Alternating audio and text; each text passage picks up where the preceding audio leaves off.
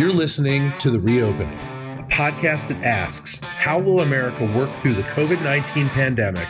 How will we innovate? And how will it change our global economy? Each week, we invite top business leaders to share their insights on the road to economic revival here at home and around the world. Today's guest is Ken Langone, chairman of Invemed Associates. While perhaps best known as the co-founder of Home Depot, Ken now devotes his energy to philanthropy, including as chairman of the trustees at New York University's Langone School of Medicine. We talk with Ken about the power of education, as well as America's core strengths, prospects, and promise. I'm Andrew Schwartz. And I'm Scott Miller. And this is The Reopening. Ken Langone, thank you so much for joining us on The Reopening today. We're really thrilled to have you. We've been wanting to talk to you since we began the podcast. So thanks for being here. Thank you for having me. Ken, health and education are two of the most important things to you, and you put your heart and soul and your resources into these sectors to make it possible for people who wouldn't be able to succeed or have the opportunity to have a chance to actually have a chance. What do you think is the most important thing for the United States to do in these sectors going forward, coming out of COVID, once we actually get out of COVID? Well, let's discuss it in healthcare terms. You have a fever. The fever is a manifestation of something underlying that causes inflammation in your body and heat. The fever will go away if you address the underlying situation. If you ignore the underlying situation, the fever will persist. That's my analogy. Let me give you a parallel. We must desperately make every effort to address income inequality and unfairness in America. To me, it's one of the biggest challenges, at the same time, one of the greatest opportunities we have for securing the future of America. To do that, that's the fever. The underlying cause is ignorance. I can't tell you how precious it is to have people who work not for you, but with you. That's a one word, but a very subtle difference. Nobody works for me. Everybody works with me. I may own the business, but when we're addressing the issue of the business, which is the customer and customer satisfaction, we all have the same challenge and we all have the same objective. So we work together. We have to make sure that all of our kids are given the basic educational skills they need to compete in a world that is becoming more competitive by the minute. We can't put artificial barriers up that as other nations of the world progress through science, through health understanding, that if we don't keep pace with that, and indeed if we don't beat that, we can't win. And we're going to be relegated to, at best, a second-class society. So we have the problem, and in my humble opinion, the beginning step is education at the beginningest levels, at the 3, 4, and 5-year-old level. I know kids are capable at 3 years old of learning the alphabet, of counting, but they need somebody to sit with them and make the effort and be diligent and be adamant in making sure that that child knows they matter, that they love them, that they care for them, that they make a difference, and they will be a difference in their lives. This takes time. We didn't get to this mess where we are now in education and public education in America overnight. It was a long, gradual slide. And in fact, if you go back to the early origins of the massive wave of immigration, the late 19th century and the early 20th century, the immigrants that came here with barely any education at all pushed their kids. CCNY, where Bernard Baruch went to school and learned his skills as a financier, was known as the Harvard of public education. And the number of people that left, graduated, the Jews, the Polish, the Italian, the Irish, the Scotch, it's there. The formula's there, and it works. We have allowed public education to deteriorate in America today to the point where we're falling further behind every single year. And we're now making accommodations to mask it. No tests. How do you know if a child is ready for the next level of challenge if he hasn't mastered the previous level of challenge? It would be irresponsible as a society to put somebody in an automobile and let them drive a car if they haven't passed a basic test to show they know how to drive a car. If you needed, God forbid, brain surgery, would you want the neurosurgeon to not have submitted to a rigorous program of education built on a base of knowledge, and then at the end to have to take tests to show his level of competence? Or would you rather just say to a guy, here's a drill and here's a saw, go do what you got to do to my head? Let's hope. It's like that commercial on TV. Oh, we'll figure it out. We're disservicing these kids. Yeah. There's no question. How do we know where to focus on their deficiencies to make them competitive. Yeah, back when I started my career in manufacturing and back when I actually had hair and it wasn't all gray, we had great training programs, but you had to be able to read, write, and compute to get the entry job. Then we gave them a test. To understand they knew what they were doing. Right. And again, I'm trying not to point a finger at any vested interest in saying this is the problem. I'm saying here is the problem. There's a current push in medical education to have a pass-fail system. Absolutely not. That means the guy that would have had a 65 has the same standards as the guy that was a straight A student. There is a difference in quality. There's a difference in outcomes. Yep. You want to reward competence. I want to know that if I'm saying I'm going to the best, how do I know he's the best or she's the best? I do it by starting to understand their level of competence. I'm trying in discussions like this not to put myself in a position where you say, oh, I know what this guy is. He's this or he's that conservative or he's that liberal. I'm trying to say, let's forget labels. Let's talk about the problem and the issue and how do we solve it. That's all. Yeah. You've always been somebody who, you're not a partisan, you're a problem solver, and you're somebody who points out what's really going on. Like, for instance, at NYU Medical Center, you said, look, we've got a bunch of doctors out there who graduate with huge loans and they can't even practice the medicine they want to practice. So let's fix that. Tell us about that and how that guides your philosophy towards training and education and things like this. First decision, and by the way, credit where credit's due, the idea of free tuition was Bob Grossman's. He became dean in 2007. And I think probably the first day that he had the job, he and I talked and I said, Bob, what'd you like to do? But Bob came from an extremely modest background of a family. He shared a bed with his uncle in the Bronx. That's how small an apartment they had. He said, I would love it if one day every kid that we admit to NYU Medical School comes tuition free. I said, fine, we're going to do it.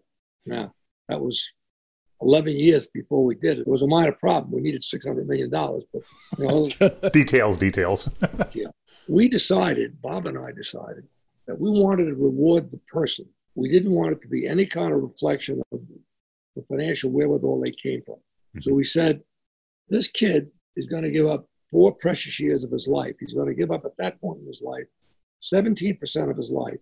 Starts at 21, 25, 4 years over 25, I think is about 17%. Then that's only the beginning. Then he's got internship, he's got residency, got fellowship. Postdocs, all that. Neurosurgeon, for example, doesn't really get out to work standalone until he's about 36 or 37 years old. So we made a very deliberate decision that all these kids were going to get it based on their commitment to wanting to be a doctor and making the sacrifices they would have to make to meet the rigors of becoming a doctor. And it ain't easy. And we also decided that this would afford the kid the opportunity that once they've accomplished everything they need academically, that if a kid said, I really would love to hold babies on my lap and be a pediatrician, he could objectively say, I want to be a pediatrician.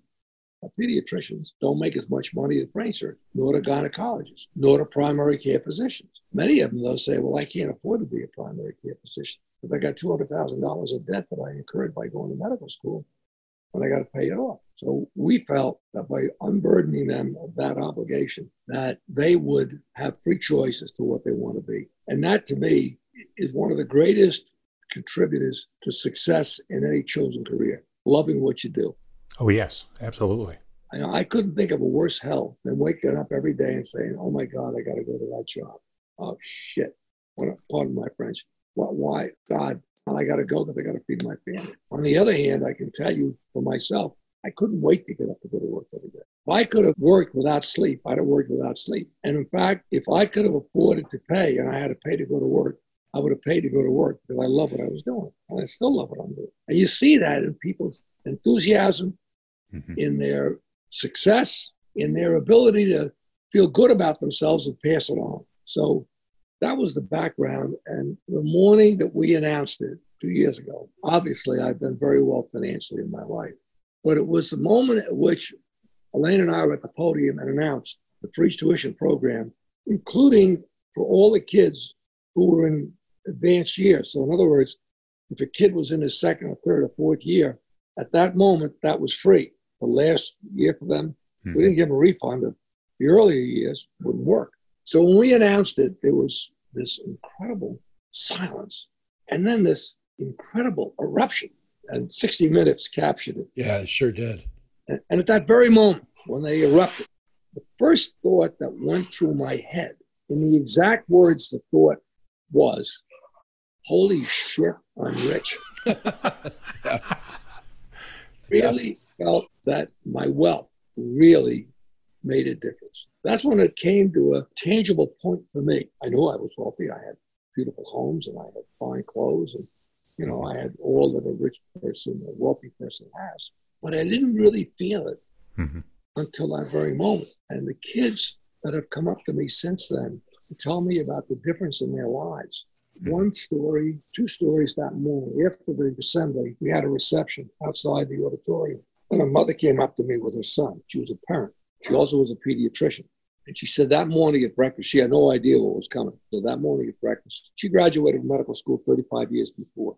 And she said that morning at breakfast, as she was having breakfast with her son, it dawned on her that she was going to die in debt because now she hadn't paid off her medical school debt yet. And now she's helping to finance her son. And she said, when you made the announcement, she said, my first thought was, oh my God, I'm going to die debt-free. It's really extraordinary. Another father came up to us. He was retired. He and his wife said that their son had wanted to be a doctor for as long as they can remember. They weren't doctors. And they made their mind up they were going to help him. And he understood that if they were going to help him, he had to go back to work. He was retired.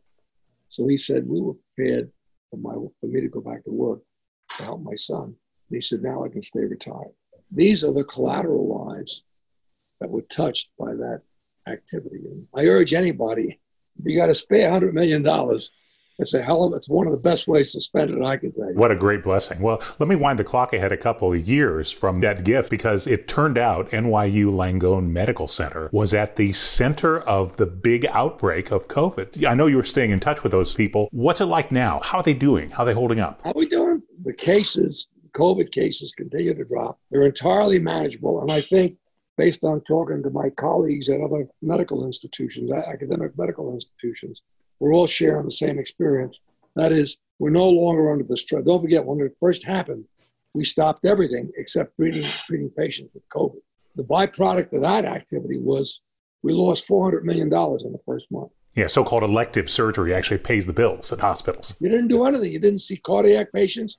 You didn't see people that had neurological problems. You didn't see people with psychiatric. You didn't see anybody because your whole focus was on this wave of illness that was coming in. We were entirely capable of handling, in fact, the cases. I get the charts every morning and the numbers keep coming down. And more importantly, we're back to full tilt. We're doing everything we did. In fact, this afternoon at 2:00, I'm going to go in and have an appointment with my cardiologist because on the 15th of July, I'm having cardiac surgery. I'm having cataract surgery. I'm sorry. Good. That's better than cardiac. Yeah, much better.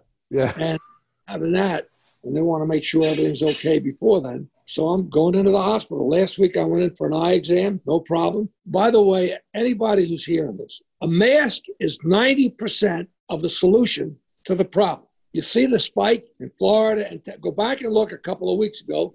They were standing next to each other. They didn't have masks on. Hey, here I am, get me sick. Yep. Okay? A mask is 90% of it. 6 feet away from each other is probably another 5. And keeping your hands clean. Well, I never thought it would be a blessing. I have a hand fetish. I've always washed my hands 25 or 30 times a day. It's now a very practical illness. Okay? Been quite beneficial to you, yes. Very beneficial. Anyway, we're flying. We're doing great. Everybody's back working. We're doing elective surgery. We're doing everything we have to do. And we're assuring the patients it's safe. Come on in. Great news. Great news. It's really amazing because, we're seeing people not wearing masks. And you just said it so clearly. It couldn't be any clearer than that. If we go back to the 1918 pandemic or other pandemics in the world, it was always face coverings, masks that helped slow the spread of disease. Are you worried, though, that when we get to the fall, we're going to be indoors more? I heard Peter Hotez from Baylor talk about the difference between being inside versus outside. You can't handicap stupidity. Right. Anybody who's a golfer, you see some guy attempting a shot that's 99% against him. Well, the handicap system wasn't designed to say this guy's stupid. He'll do something like that. Therefore, he deserves a higher handicap. Yeah, being inside is more conducive to spread. On the other hand, we've learned a lot. All of our healthcare is being practiced inside. Mm-hmm. My eye doctor last week had his nose that far from when he was examining my eye. He had a mask on. I had a mask on. If he had the disease, I didn't get it. And if I had it, he didn't get it. Right. Now, let's go back to the early days of the pandemic. The crisis was having the products we needed: masks, test kits, gowns. You can write down a list of things that we were lacking. And by the way, it's interesting. We have a strategic petroleum reserve, but we didn't have a strategic medical equipment reserve. Andrew Coleman gets on and says, New York City needs 40,000 ventilators. Well, it turns out, thank God, we didn't need them. People are critical of the fact that we turned Javits into a hospital that, thank God, we never needed. Right. Nobody knew we didn't need it. Well, guess what? I would rather have it and not need it than need it and not have it. Sure. That's what you call a suspender and a belt. It's the wisdom of stockpiling. Yeah. We've learned a lot. And I think, for example, pardon me, we're not going to be caught short with our pants down the next time. We'll have the mask. I can remember on a Saturday at 11 o'clock at night with Mike Roman, the CEO of Triple M, on the phone. Mike, we need masks desperately. Calling up Tom Joyce at Danaher, the CEO at Danaher. They own Cepheid, and pleading with him we needed test kits to run the tests for people. Every place we looked, but we caught up. And I remember saying to our people, remember that great song in World War II, praise the Lord and pass the ammunition. And we did it. And we did it again. But when America got its mind to what it needed to do, just like in World War II, we deservedly became known as the arsenal of democracy. We turned out hundreds of thousands of planes, tanks, guns, clothing, shoes. We went to war, and we did it again now. Now, how do I feel about the fall? Well, first of all, guided by people who are much smarter than me in the field, I have an extremely high level of confidence that we're going to have a vaccine by Christmas. That is great news. A vaccine does not guarantee you 100%. Sure. But to the extent you pull that percentage down, the numbers moving ahead change dramatically. It reduces the risk dramatically, yes. Big risk is the number of people that come into the hospital. Can you accommodate them as you're doing everything else? Mm-hmm. The surge that we had back in March precluded us from dealing with all of our other patients. And we have a wonderful breast surgeon. Her name is Freya Schnabel. And she's my wife's friend. My wife had breast cancer, and Freya operated on it. It was a very successful outcome.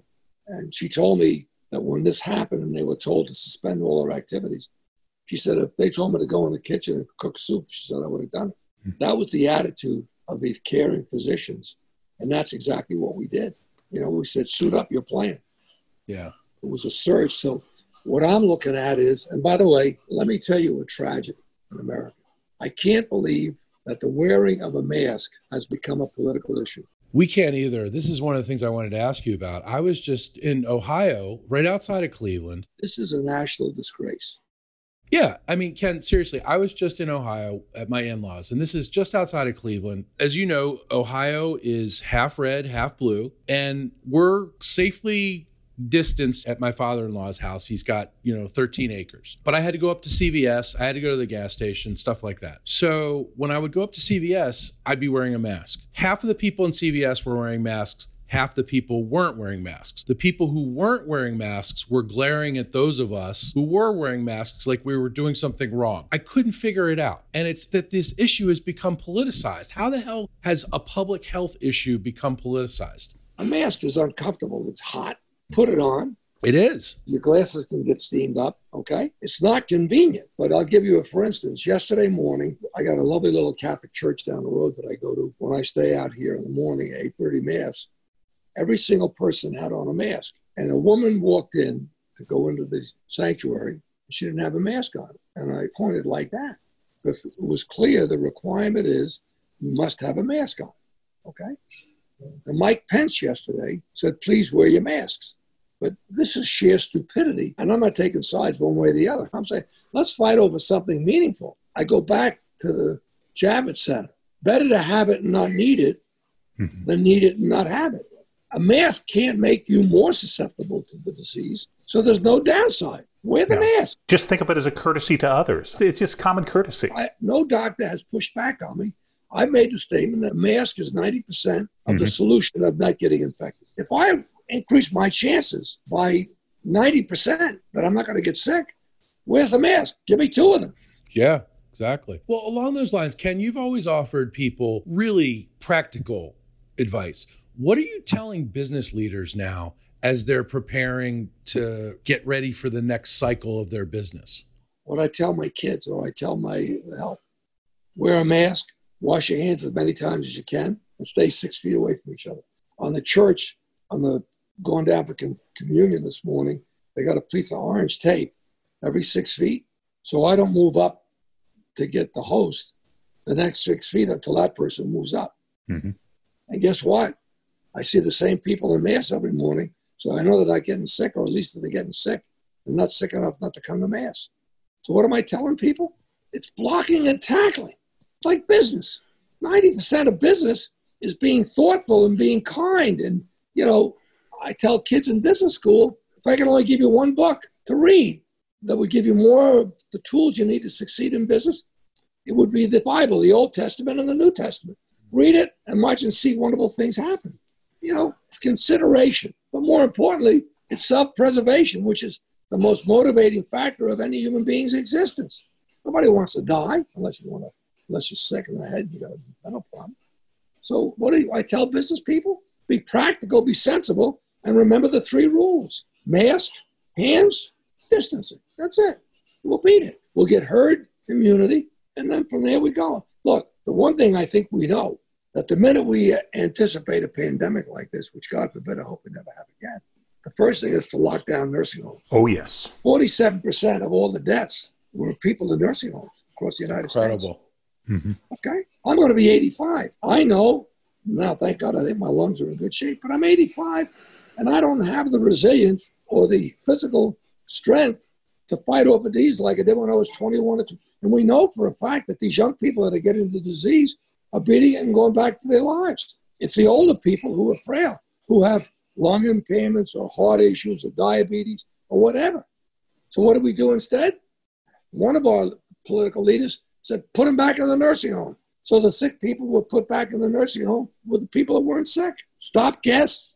And by the way, with technology today, the ability to read your temperature with an infrared, it's quick.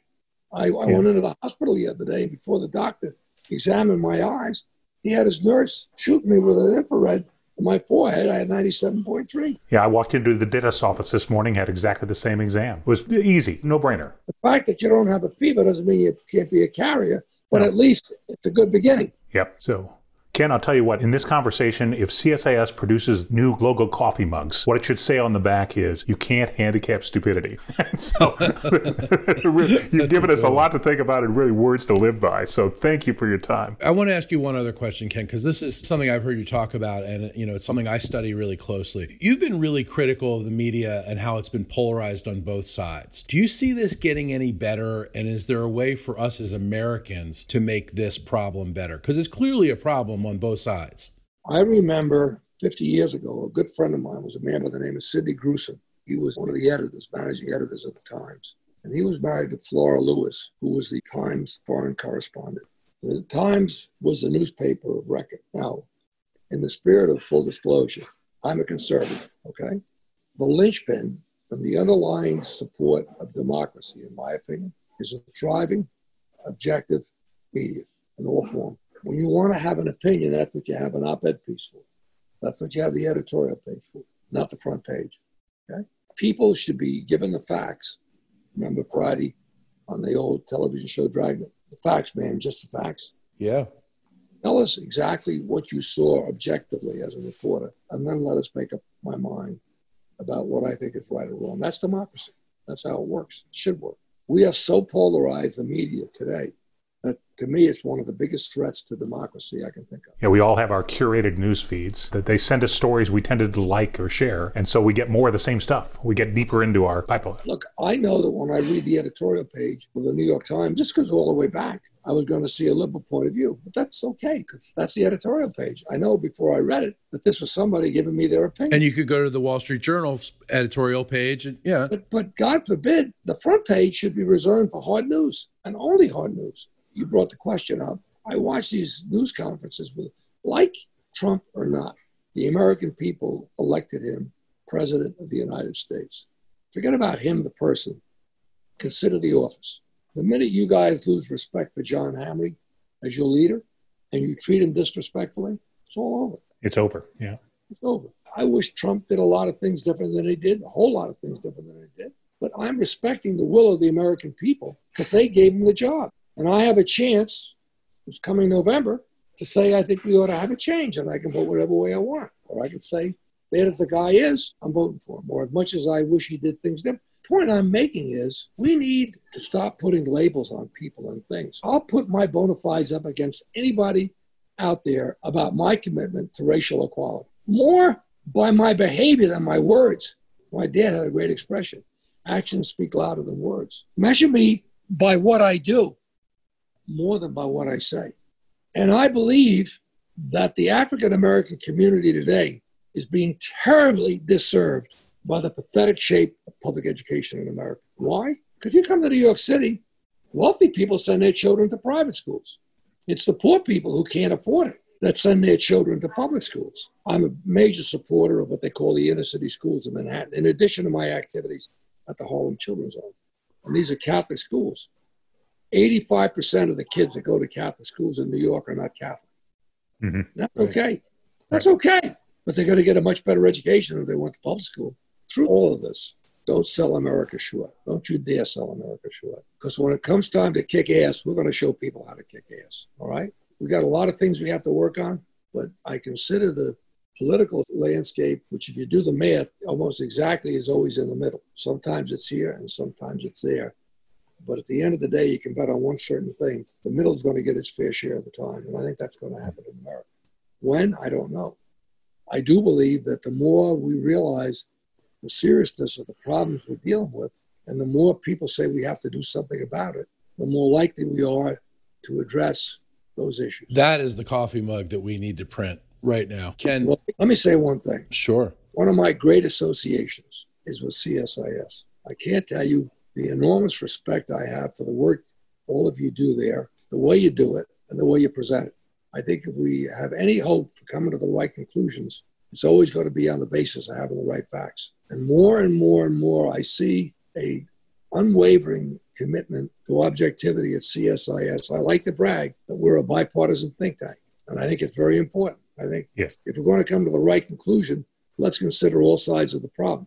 Absolutely. I think all of you people that do your work there, practice your skills there, all of you deserve enormous credit for making sure that we adhere to that approach. Because I think in coming up with the facts as they are, not as we would wish them to be, we stand a better chance of making the right decisions. That's definitely why we all hang around. And so we're grateful for your support. And it means a lot to us that you would say that, Ken. It really does. One of the great associations in my life. I carry that association with both honor and humility. Well, we thank you for everything you do for us, and we're very blessed to have you as part of our organization and at the head of our organization. Like you said, without strong leaders, where would we be? And that's where we are as a result of you, John Hamre, Tom Pritzker, and others who really help us get done what we need to do. Near the end of a book, Eisenhower in War and Peace, I marvel at the philosophical and psychological genius the man had in some of the decisions he made. And I lament, where are the Eisenhowers today? Where are the Harry Trumans today? Where are they when we so desperately need them? We need them badly. Not in politics, by and large. That's the problem. Where are the Sam Rayburns? That's why we started this podcast, is we wanted to talk to them. And clearly, we got to talk to one today. So where does a politician go into politics? Because he wants to get something done, not because he wants power. Or views it as a road to riches, which frankly, let's be honest about it. Look at the number of politicians that move from a political career into the private sector. And I have no trouble with them, but while you're a politician and while you're a public official, do the right thing. Now, that may impair your later career path opportunities, but you're there to do the right thing. And that's what I think is lacking in America today. Call them as you see them. That's right. Very good. Well, Ken, thanks a million for your time today. This is the first of hopefully many conversations we have with you, and we really appreciate your time. Well, I appreciate you giving me the opportunity to share my thoughts, and more importantly, I appreciate the opportunity to be able to say that one way or another I have an involvement with each of you and all your colleagues. We'll talk soon, Ken. Thanks so much. Thanks, Ken. Thanks for listening to The Reopening. If you like this episode, please write us a review and subscribe wherever you find your podcasts. You can also find other podcasts from the Center for Strategic and International Studies at csis.org/podcasts.